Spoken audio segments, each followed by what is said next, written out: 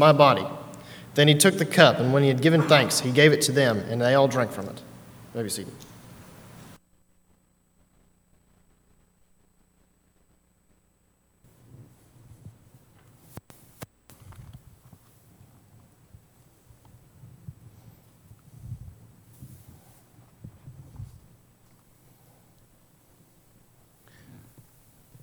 Tonight's message is going to be a little different for me, because tonight's message actually goes back to a request that was given to me almost 40 years ago. A congregation reached out to me. They were studying the various parts of our worship service: the singing, the prayers, the teaching, the giving, and yes, the Lord's Supper. And they wanted to have a deeper understanding of the Lord's Supper, a deeper appreciation for what it meant. So they asked me, they said, "We would like to have a Passover-styled meal at our building on a Saturday night. Since the communion was instituted during the Passover meal, we would like to understand what the Passover meal was all about." Billy, foolishly, I said yes to their request. This was way before the days of the internet where you could just Google something. I had to do some study, because the Old Testament gives us the basic framework of the Passover meal, but it does not give us a lot of the inner details of how it was conducted. So I had to do some research into some Jewish sources. So tonight's lesson is really what I found about 40 years ago, because I want to talk tonight about what the communion means to me. And the communion is a very special time for me. Now, I will be the first to make this disclaimer. The sequencing, the cups, the various bread that's used in the Passover meal, I may be wrong. This is just based on my best research. So if I am wrong, please forgive me. The original communion service that we have today was actually a part of the annual Jewish Passover feast, where the Jews remembered their bondage in Egypt and how God had rescued them. It was a time of real stress for the disciples of Jesus, because some immensely powerful people, headed up by the high priest himself in Jerusalem, had threatened to kill Jesus. You'll see their stress, especially in the way the disciples had to prepare for the meal. Verse 12. "Now on the first day of unleavened bread, when they killed the Passover lamb, his disciples said to him, 'Where do you want us to go and prepare?'" Circle that word, prepare. "And prepare that you may eat the Passover." And he sent out 2 of his disciples. The book of Luke tells us the 2 was Peter and John. So he sends out Peter and John. And he said to them, "Go into the city," that would be Jerusalem, "and a man will meet you carrying a pitcher of water." Now this is odd, because men in their society did not carry pitchers of water. Ladies, I hate to say this to you, but that was woman's work. A man would never do that, very rarely. But you find this man carrying a pitcher of water, you follow him. Now, it seems like they would stay quiet until wherever he goes in, say to the master, the teacher, kind of a code word here, it seems like. The teacher says, "Where is the guest room in which I may eat the Passover with my disciples?" Then he will show you a large upper room furnished and prepared. They'd already had made arrangements somehow, furnished and prepared their make ready for us. Usually, preparations for the Passover involved sweeping the house clean of all leaven. You swept it clean of all leaven. It involved roasting the lamb, removing the leavened bread that might be in the house, preparing bitter herbs, and making a sauce out of dried fruit, vinegar, and spices. Now, as I said, that's the usual preparations to get ready for the Passover meal. But this was a little bit different. We've got two disciples going in to make preparations. We got that man carrying that water jar. They follow him to that house. They're to speak only to the owner of the house. And they identify Jesus as simply the teacher, should someone overhear their conversation. It seems to be prearranged, perhaps secret signals, so the disciples could prepare and eat the meal without being discovered, lest they be captured and killed. Verse 16. So his disciples went out and came into the city and found it just as he had said to them. Are you surprised? I'm not. And they prepared, there's that word again, prepared the Passover. This was not an easy time for the disciples. It was not an easy time for the Lord either. But they prepared the Passover exactly as Jesus told them. And that's what we need to do when we observe the communion. As we get ready on each Sunday to have the communion, we need to prepare ourselves.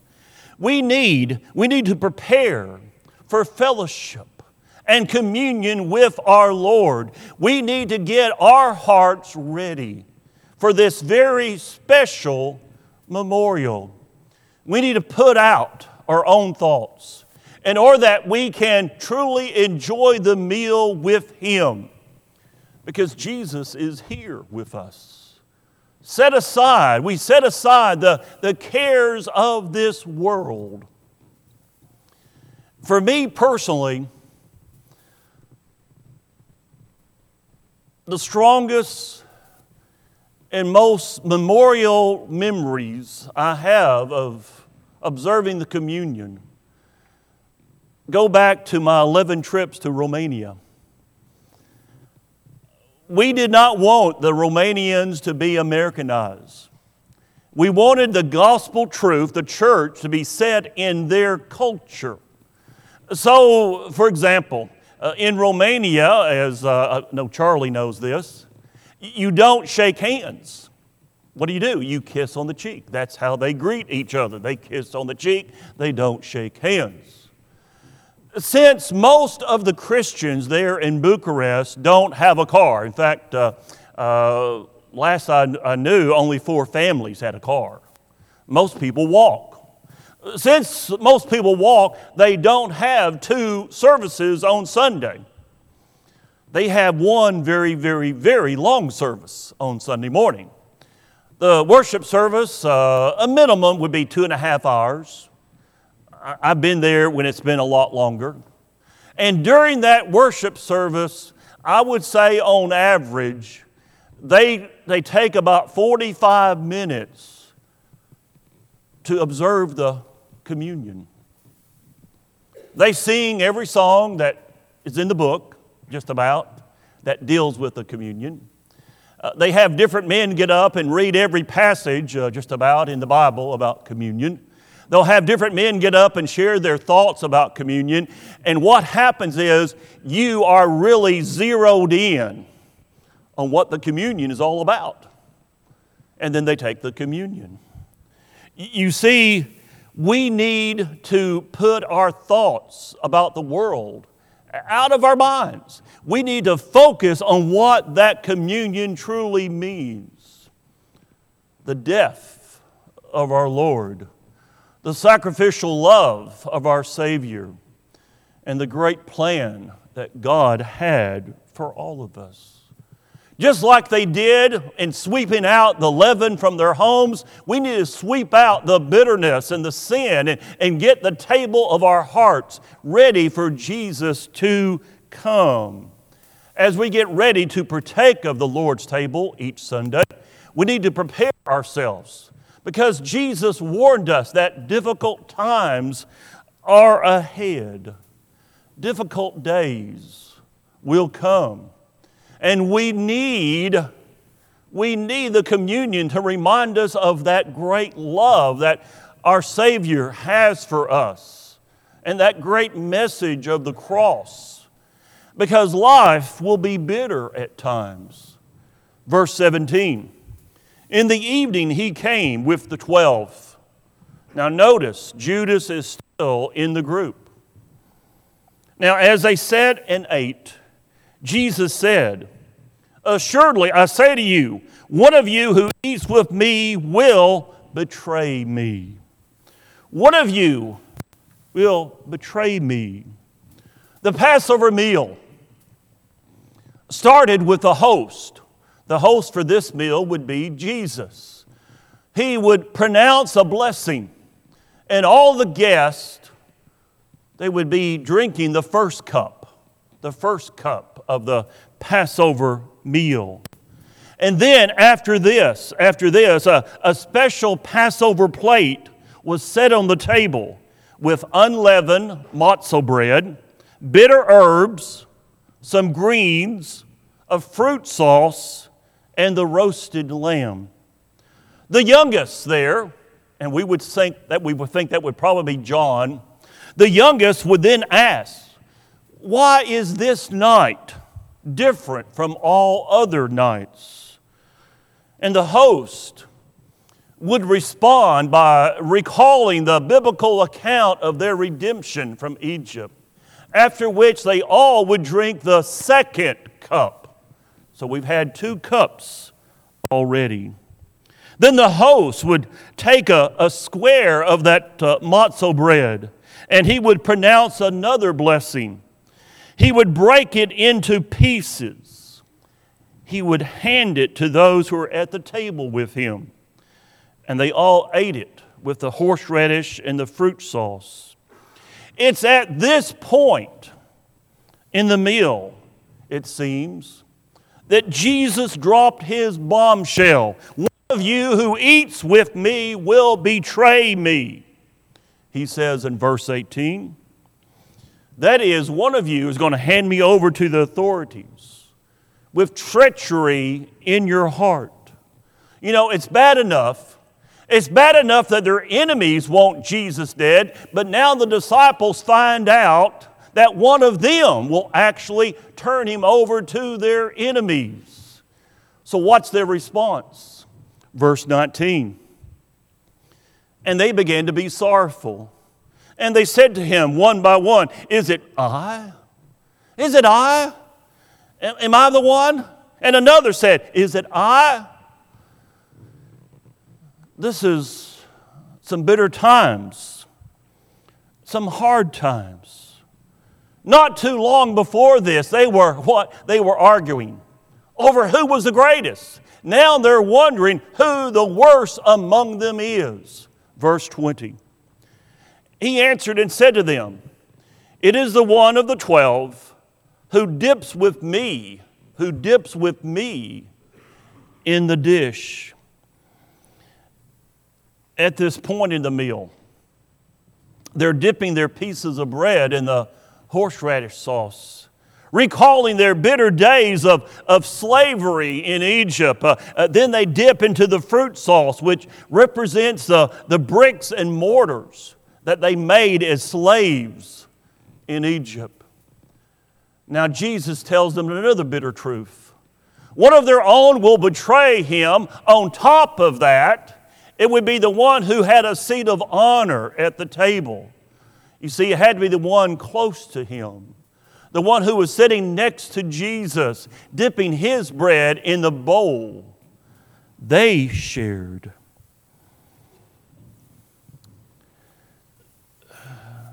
this was the height of treachery.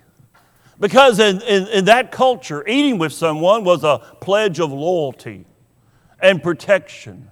Now, this was very bitter news, to be sure, and quite a shock to Jesus' disciples.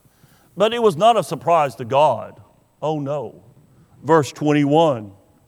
The Son of Man indeed goes just as it is written of him. All of this had been prophesied, had been predicted. But woe to that man by whom the Son of Man is betrayed. It would have been good for that man if he had never been born. The prophets wrote about this a long time ago, Jesus assures them. In other words, this is what God had planned all along, but that doesn't leave the betrayer off the hook. He is still responsible for his own actions. You see, God's sovereignty never negates human responsibility. None of us can ever blame God for our wrong choices. But God includes even our wrong choices as part of His bigger plan. God is not surprised by the evil choices that people make. He just uses them to accomplish His good and perfect will. In other words, all seems dark. But God has a plan. God has a plan. Life had taken a bitter turn for Jesus' disciples. And life can do that to us today as well. Things don't always go as we plan, but we're never, ever outside of God's plan. Several years ago, down in the country of Paraguay, a man rose up in opposition to the atrocities that were being committed by the military regime.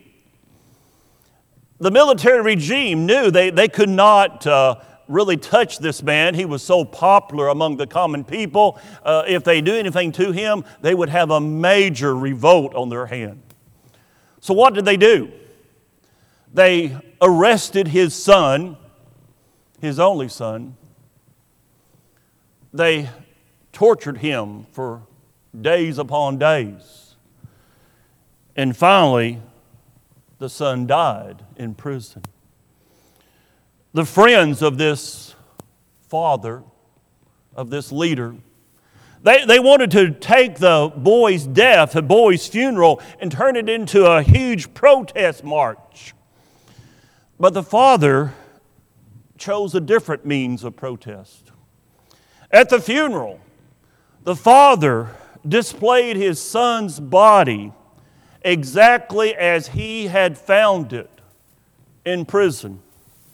Naked, scarred from all the electric shock treatments that they had used on him, all the cigarette burns on his body, and all the dozens and dozens and dozens and dozens of whippings that he had had to endure. As the villagers filed past the corpse, the father had the body of his son laid on, not in a coffin, but on the blood-soaked mattress from the prison. It was the strongest protest you could imagine, for it put injustice on display. Isn't that what God did at Calvary? The cross that held Jesus' body naked and marked with scars exposed all the violence and the injustice of this world. The cross revealed what kind of world we have and what kind of God we have. We have a world of gross unfairness, and we have a God of sacrificial love. You see, God's plan was to put His Son on display.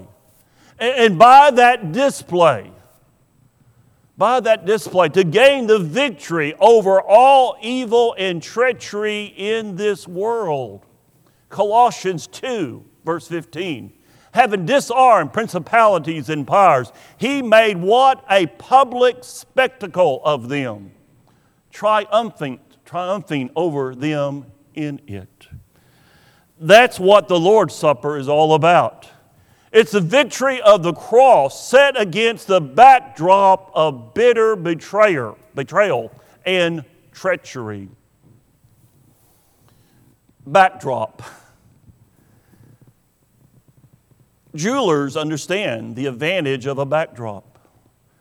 If you go in to purchase a fine diamond, if you're buying a loose diamond, they will take that diamond, they will put it on a black velvet stand. Why do they do that? Because they know that background will highlight the brilliance of that diamond and will make that diamond shine even more and more. Well, the Lord's Supper is like that diamond. Sometimes it needs to be pried from traditional settings and thrown against the black velvet of the blackest night in history, the night that Jesus was betrayed. Life is bitter sometimes, that's true, but despite that bitterness, we can be grateful. We can give thanks. We can give thanks. We can praise the Lord, and because Christ has died for us, making a way for God to keep all His promises to us. You see, instead of complaining about His bitter betrayal, Jesus gave thanks. He praised God. At this point in the Passover meal, after the ceremony of dipping the bread, the matzo bread, in the horseradish sauce and the fruit sauce, the feasting itself began. Lots of food was brought to the table, and the host, being Jesus, would lift up the platter of unleavened bread, reciting yet another blessing. Praise be thou, O Lord, sovereign of the Lord, who called bread to come forth from the earth. Then the host would break off a piece for each person, which was passed from hand to hand until it reached everyone at the table. The distribution normally in a normal, typical Passover meal would take place in silence. But Jesus broke the silence, giving this broken bread new meaning for His followers. Verse 22, and as they were eating, Jesus took bread, blessed and broke it, and gave it to them and said, "Take, eat, this is my body." The broken bread. That broken bread represented Christ's broken body for us on the cross. He was broken in our place, taking the punishment for our sins, so God could bless us instead of condemning us. That was part of God's plan, to bring eternal life to anyone who trusts and obeys His Son. That's why Jesus can give thanks for His broken body and for His shed blood as well. Verse 23. Then He took the cup, and when He'd given thanks, He gave it to them, and they all drank from it. In the Passover meal,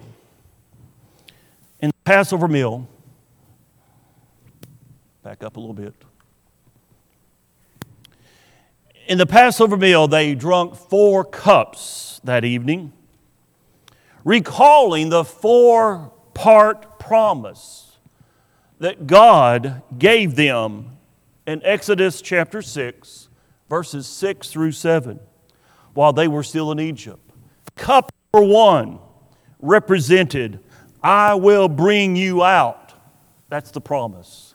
Cup number 2, which they already had taken, represented, "I will rid you of their bondage." That promise. This is cup number 3. This represents, "I will redeem you. I will redeem you. There's a fourth cup. The fourth cup means I will take you for my people and I will be your God. It's this third cup that they drank during the Passover feast, which concluded the main part of the meal. It gives us new meaning to promises. And he said to them, "This is my blood of the new covenant, which is shed for many."